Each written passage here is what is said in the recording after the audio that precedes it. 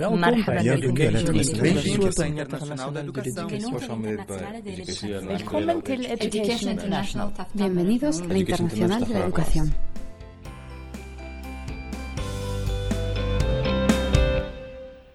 Welcome back to Ed Voices. This is Steve Snyder. I'm here with Andy Hargraves. And is it Andy or is it Dr. Hargraves or is it Professor? It is Andy Hargraves to almost everybody. Okay, perfect. All right. Andy, there was recently an article in Edmodo that was republished on several blogs, and I guess it appeared in the Washington Post as well, giving you the opportunity to live vicariously as the next Secretary of Education for the United States. And one of the things that struck me is that you said that Arne Duncan,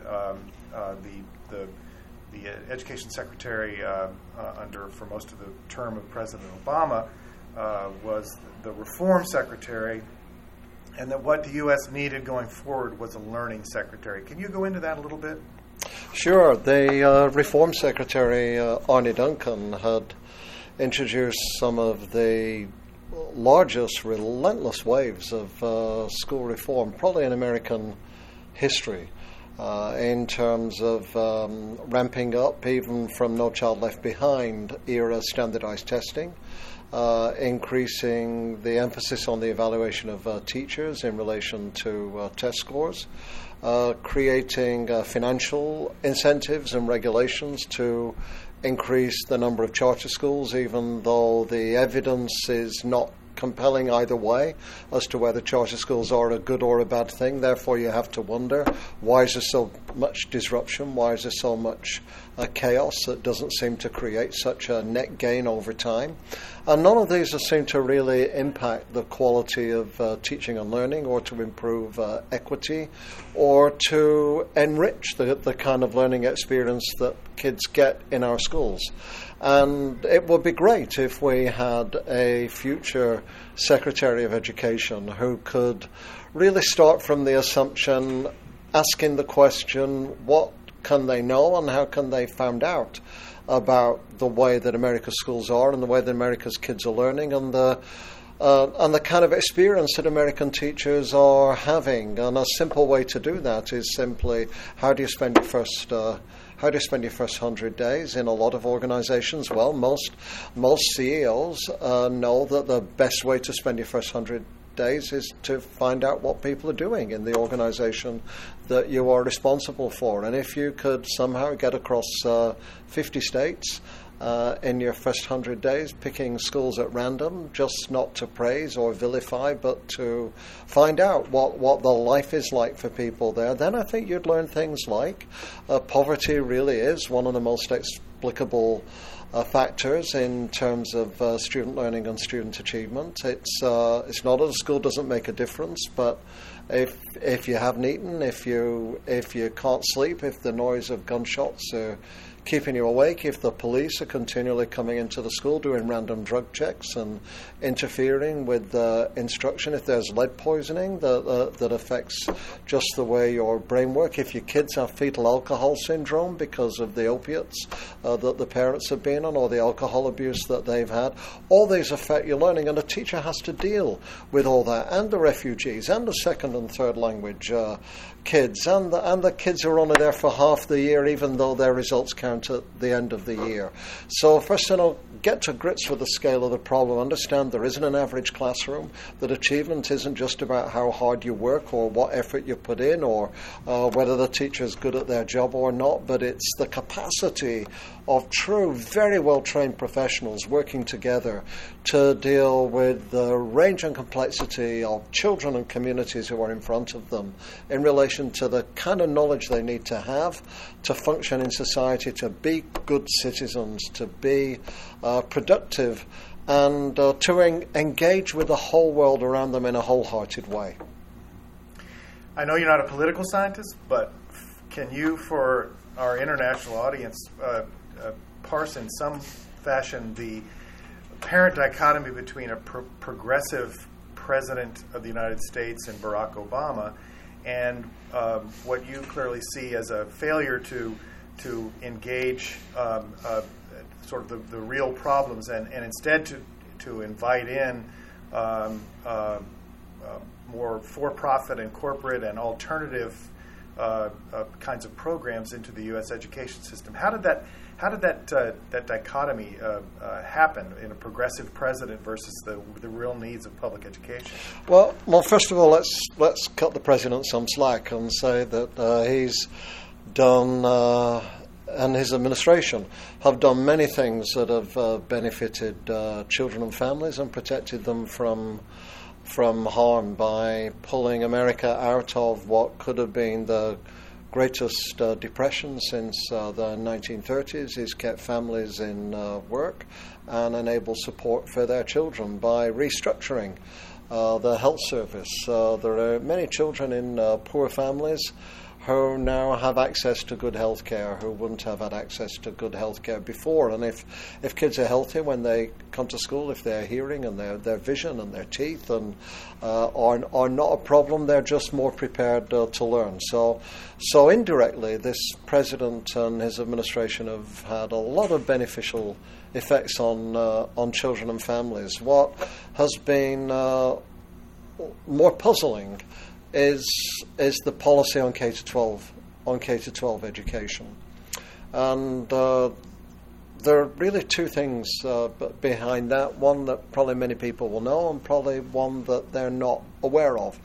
And the one that people will know is that in a difficult economy globally, the question is always where's the next area of profitability? Where's the next market? Is it another country or another people like Eastern Europe or China, for example? Is it another part of the population like women? 20, 30 years ago, by bringing more women into the workforce and keeping women in the workforce, as well as equity, you're also creating new markets, new purchasing power. So is it new technology and the digital revolution? So the question in the last 10 years has really been if manufacturing is in decline and if the property market was in a slump, where's the next big market? And the answer was the next big market is children. The next big market is schools. The next big market is selling technology to children and schools. The next big market is selling data to data companies, and then to school districts, and then to State Department. The next big market is testing and testing companies. So the estimate of multi-billion-dollar moguls from around the world who are extremely influential in this sphere is that education is the massive new big market, and so it is market interests that have driven a lot of school reform, market interests by opening up more and more charter schools, which also get public funding but do not take their full range of students, by lowering the cost of teaching, by reducing the length of preparation, making entry easier, keeping teachers in teaching for shorter periods and then urging them to move on, like Teach for America grads after 2 or 3 years. So you don't stay, you don't get unionized, you don't get expensive, you don't get in the way. So you can pass through what reforms you want with little opposition or resistance. And people like Diane Ravitch have written quite extensively about where all this money comes from, how it is exercised, and how in places like the US and England, to some extent Sweden, education is the big new market and has been pushed ideologically in a particular direction, not for the benefit of children or learning or the future society, but for the benefit of a particular kind of economy. And that's a story that lots of people have told, and it has a lot of evidence behind it, and it's about running down public education, running down the teaching profession, and building up private and alternate courses for families to take hold of to put their kids through. What people are perhaps less knowledgeable about or familiar with is many leaders, when they move into politics and they're thinking about an education strategy, they build it on a sample of one. And the sample of one is themselves. and it is what kind of experience they had when they were a child, how it hurt them, in which case we've had leaders around the world who have punished public education and teachers because of the negative experiences that leaders had of their own school experience. Or alternatively, what saved them, what rescued them, possibly from poverty, failure, what lifted them out from amongst their peers. And President Obama had an experience of being educated in a magnet school. The purpose of magnet schools, actually promoted by Bill Clinton, was to find a way of combating this constant wave of inequity that America faces. When we integrate, then people move communities. When you have white flight, it's then how do you keep kids? How do you keep smart kids in the city? How do you keep black kids in good schools? So magnet schools came from a constant fight against inequity, but then they divided the magnet schools from the kids in other schools as an unintended consequence. So what was good for Barack Obama was possibly not good for lots of other kids who didn't get the chance to go to magnet schools, who did have disabilities, whose parents didn't choose or weren't able to choose because they didn't know, or were in prison, or were somewhere else. So the difficulty and the challenge for all leaders is to beware of generalizing from a sample of one that what was good for you as a leader in your education and in a way saved and elevated you would necessarily be good for everyone else's children as well. And I don't think that's a bad thing or a wicked thing. I think it's a common thing, and it takes good government and good communities of people in government to prevent a policy being built on the externalization of a sample of one that then coalesces with a big moment in the global economy and on lots of forces that find an unholy alliance with this biographical case to create a global movement that's becoming very unsettling and disturbing for many children and families, particularly those from poor communities. I have to ask you one final sort of political question before we talk about some policy, because it's a natural. The decision has been made at the federal level, an agreement between the Congress and the teacher unions included, to move policy making more toward the states, away from the federal government. Do you have a prediction on what's in store for the concerns you have about the role of poverty and inequity in education? Will we see some amelioration and some change in that now? First of all, even under Race to the Top, we had some somewhat rebellious states which either gained waivers, like New Hampshire, for example, from the policy in exchange for modifications in their own policies, and some outright rebellious states, like Vermont, for example, which refused the Race to the Top money and had to send a letter to all parents that all their schools were failing, which is clearly such a preposterous letter. Nobody could possibly believe that every single state in your school is failing. When one kid needs a whole pass, they need a whole pass. When every kid has a whole pass, then the whole idea of a whole pass is redundant. And it's the same with the idea of failure. So we already have interesting examples of states that have taken their own path, not had standardized testing in the way that much of America has, not had teacher evaluation in the way that America has. Vermont performs extremely well. It performs with similar levels of poverty. It performs at the kind of level that Massachusetts does, which is more competitive and market-based and supports charter schools and standardization. But Vermont has better equity than Massachusetts by which is kind of interesting given that it doesn't have these policies. So we already have some state variation, and some states have pursued that quite aggressively. Some have wanted what the federal government wanted them to do and have aligned with it, and some have begrudgingly accommodated to it. What ESSA does is almost create a new playing field. It gives not total discretion, but it gives a lot more discretion to states about what the policies will be, what lines they will follow. The concerns, I think, will be how the traditional resources that have been allocated through the Elementary and Secondary Education Act will be allocated in order to offset issues of poverty and disadvantage, and I think we still have to wait and see what that will look like and how it will unfold. And then I think we have a question which is a networking question, and that is America, to some degree federally, has at least engaged with other countries globally in terms of how they seem to perform and how they do well.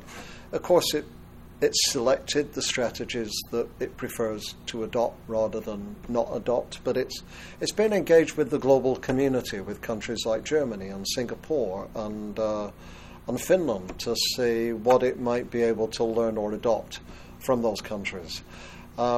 Take that away, and then there's the question, well, how will states learn? Will a bad state become like a bad classroom teacher who's you're locked up in your own state all the time, and you're unable to learn from other people, especially when you have taxpayers who scrutinize the expenditure of public dollars?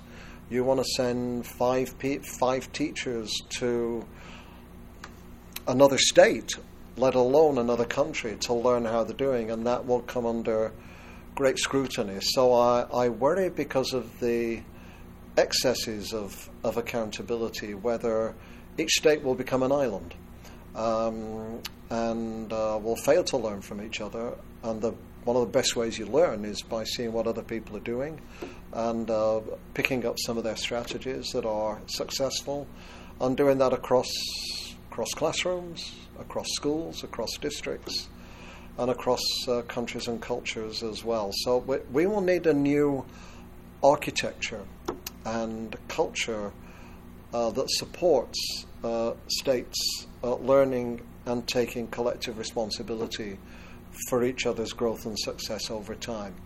That architecture isn't there now. It will not grow accidentally. It will need something quite deliberate to make it possible. You've been a strong advocate for classroom teachers and policies that support educators.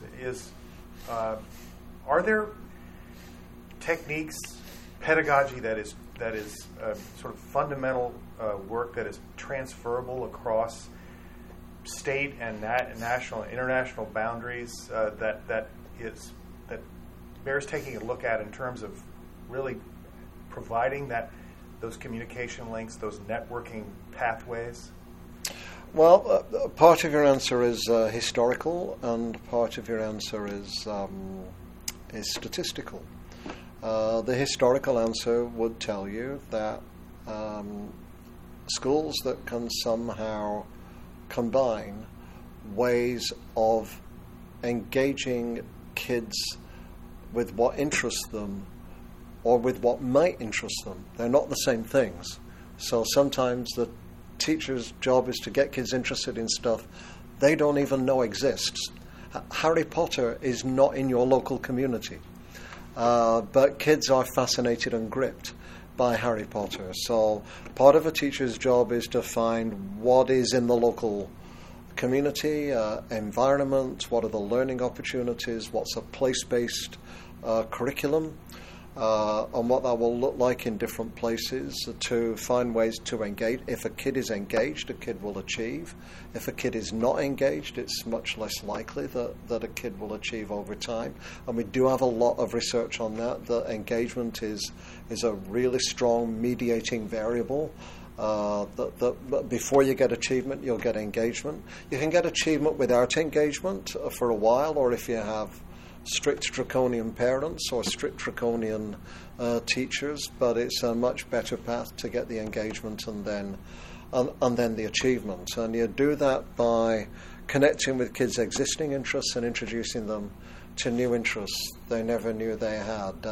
I'm an obsessive-compulsive hiker. I've walked about 40% of the Appalachian Trail now. I've walked almost the entire length of Britain. I've done 300 miles in South Africa, about 12, 15 days in New Zealand, and almost all of the 580-mile Bruce Trail in Ontario, Canada. Where did this come from? It came from my eldest brother, who, when I was about 13, after my dad died when I was 12, would take me on long, crazy hikes in the wilderness in England with no equipment, just my school shoes, in the pouring rain for 25, 30 miles or so. It's an interest I didn't have, but an interest he introduced me to, and something that has stayed with me as a source of absolute pleasure and joy and focus for the rest of my life. And this is what brothers can do, and it's what teachers can do. One of the great things teachers do, as well as raising achievement, is introduce kids to things that stay with them for the entire rest of their lives. A musical instrument, a sporting activity, a love of geography or travel or whatever it might be. So engaging kids around things that interest them or might interest them is one of the core things pedagogically that teachers can and should do. And then to do that non-ideologically. So I visit quite a lot of schools as part of my work, and in Scotland and in Iceland I've seen in the same school kids who will have a day focused, kids in junior high school have a day focused on the arts, and they'll rotate around the way that they do that as a core part of their experience. And then as you walk up the stairs, you'll see the times tables printed under each stair. It's the same school. They value the times tables, they value the arts. There's discipline and engagement and practice all at the same time. So engagement's important. Introducing people to interests is important. And then we know some other things are important as well from the work of people like John Hattie. So it's easy to say but harder to do. Just giving people reasonably prompt feedback on how they're doing in a positive but not a bland or naive way, so that when you've done your work you get it back on time.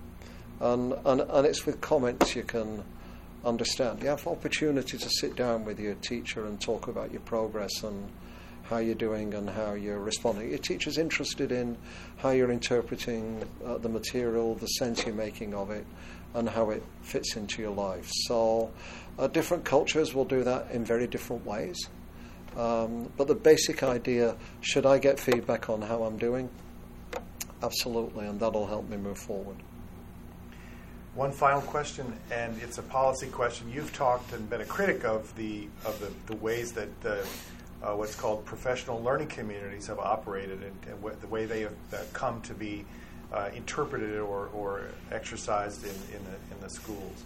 At the same time, you sound in some of your writing and some of your comments very hopeful about what a professional learning community can be. Can that engagement and that sort of sense of that ambitious sense of engaging students be shared among teachers? Do you have a positive view about how, going forward, these communities or these networks of teachers can increase each other's enthusiasm and practice?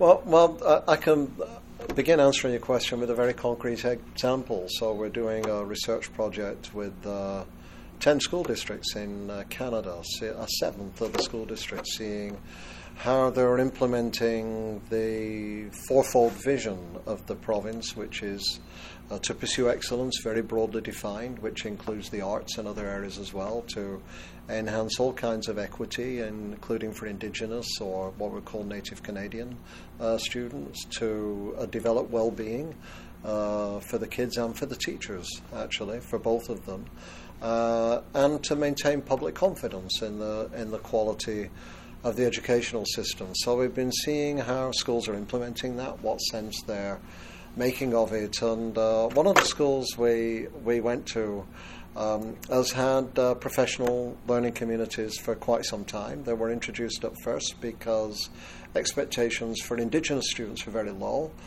Teachers felt that not only could the kids not read, but they could barely speak. Because of historic abuses to Indigenous communities that have been borne by the children. And so they wanted to care for the students, but didn't really feel the students could learn much. And at first, professional learning communities began as principal-run professional learning communities, trying to get the teachers focused, to look at some data, to see where some kids had achieved and learn from the ones who were achieving in this school or in another school somewhere else. So at first, the kind of the hard end of professional learning communities did get some teachers' attention in seeing discrepant data before them about what it was that kids could do. But teachers being teachers, as soon as they can see what the issue is, they'll kind of get on top of it. And the principal-led professional learning communities fairly soon became redundant. They outlived their usefulness, and teachers whose capacity had really grown didn't particularly like anymore the principals deciding what they should talk about, when they should talk about it, who they should talk about it with, and possibly even what the result of talking about it would be. And so then we met a professional learning community sitting down. And they were phys ed teachers with ordinary classroom teachers, and the phys ed teachers had discovered that with a hockey program, an ice hockey program, that Indigenous kids who showed no leadership or motivation or engagement in the classroom were showing incredible leadership on the hockey rink and in the locker room. So move the kids from one environment to another, and kids who couldn't learn, couldn't get engaged, couldn't take leadership, were suddenly showing leadership, engagement, learning. And so then they were sitting down with other classroom teachers in ways that they decided, figuring out what are the skills that they're demonstrating or picking up on the hockey rink that are transferable to a regular classroom. And what would a regular classroom need to look like to embed and embody those? And if that sounds bizarre, another small example from this school is some of the kids were literally climbing the walls because they got fetal alcohol problems. They could concentrate for 20 minutes, but no more. So they were literally climbing the walls. They got kitchen equipment in the room and they were climbing up the cabinets. So teachers sat down and said, what should we do about this? They sat down together. And the answer was, we'll put a climbing wall in the classroom. They used to send the kids down the hallway. Now they have a climbing wall in the classroom, a rubber mat underneath it. And the kids need to climb, they just go climb. They get it out their system for 5-7 minutes. Then they can sit down, they can concentrate, they can learn again. These are what professional learning communities of a sustainable kind really are. Teachers sitting down together, knowing the kids, figuring out together what sometimes really formidable challenges the kids face, and then understanding what do the phys ed teachers know, what do the classroom teachers know. Not two completely different worlds, but how can they pull their knowledge to figure out how the kids can get a consistent, high-quality, engaging, and successful learning experience across the whole school. And teachers love to do. Teachers don't go into work thinking, how can I stop my kids learning? They want to help their kids learn. They want their colleagues to help them to do that, and they want to believe that even the most incredible obstacles that their kids encounter are surmountable with the teacher's help. And that's a professional learning community. Is the principal part of that? Absolutely. Can the principal set that up? Absolutely. Should the principal control, regulate, micromanage that? Only in the last resort, when other ways of get it going aren't yet available or haven't yet been started. Okay, so you find yourself hopeful then about, I guess the question would be, sorry, that was a great answer to a question you didn't ask. Well, no, it's a great elucidation of what you've seen in terms of professional learning communities, how they can work. Is there a way for those to, can you replicate those? Does technology have a role, or sort of cross? Is there a way to leverage the success in one location, communicate it, and see it replicated in other locations because of techniques that can be not standardized, but are basic and can be transferable? There's many ways you can help support it and replicate it. Funding helps support it and replicate it. Funding that gives teachers release time so that they can spend time with other teachers during the school day. Funding for the best funding works with an initiative not to give one or two teachers lots of time and the rest of the teachers no time, but to give lots of teachers little bits of time so that they can work together on things that are of compelling importance for them within their community. And then the leadership that enables that to happen. So the principal being able to sometimes understand that it's really important to have strong instructional leadership within a school, but the principal isn't always necessarily the strongest instructional leader. Just like the coach isn't always or usually the best player on the team, and has rarely been the best player. What they're good at, they're good enough, they know what playing looks like, but their gift is how to get the best out of all the other players on the team. Sometimes recognizing a lot of the players know how to play a lot better than they do. So there's a kind of humility about being a principal, which is, this is important. I'm kind of responsible with the teachers for really good instruction and instructional leadership. But it may be that there's a whole group of people here who know a lot more about this than I do. My job is to get them to work together and to create the support and conditions that can do that. And part of that is enabling teachers to see what teachers in other schools are doing, both physically, face-to-face, and creating the time and the resources to make that possible. Even sometimes if it means I'll take 2 classes for an afternoon, bring in a visiting speaker or whatever it might be, so that 2 teachers can get out and see on a program that's of importance to us what's happening in another school, maybe in another state, or it may just be kind of 2 miles down the street from where they are. Beginning to, as more and more places are now doing also, to create digital platforms where teachers can do that. So I'm engaged in supporting a network of schools, rural schools in the Pacific Northwest, where some schools are 2 hours from the nearest highway. So you're not going to get an afternoon off seeing. It's going to take you the afternoon to get there, basically. So they meet twice a year with a bit of funding, all the schools from these 5 states that are quite isolated in very different kinds of rural communities. But in between, they also communicate by webinar. They'll share problems of practice together. They'll develop curriculum together. They've done this in relation to Common Core through things like place-based learning in job-alike groups of language art teachers or math teachers. And you need enough face-to-face in order to sustain it.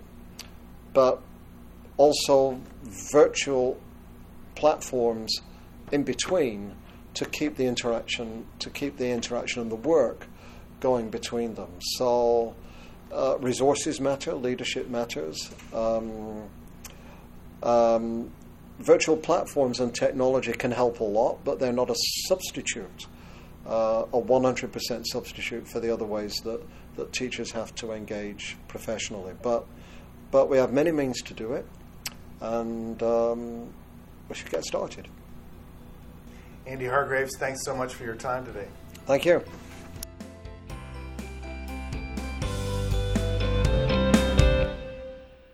Enjoyed today's podcast? Then don't forget to subscribe to receive the latest Ed Voices.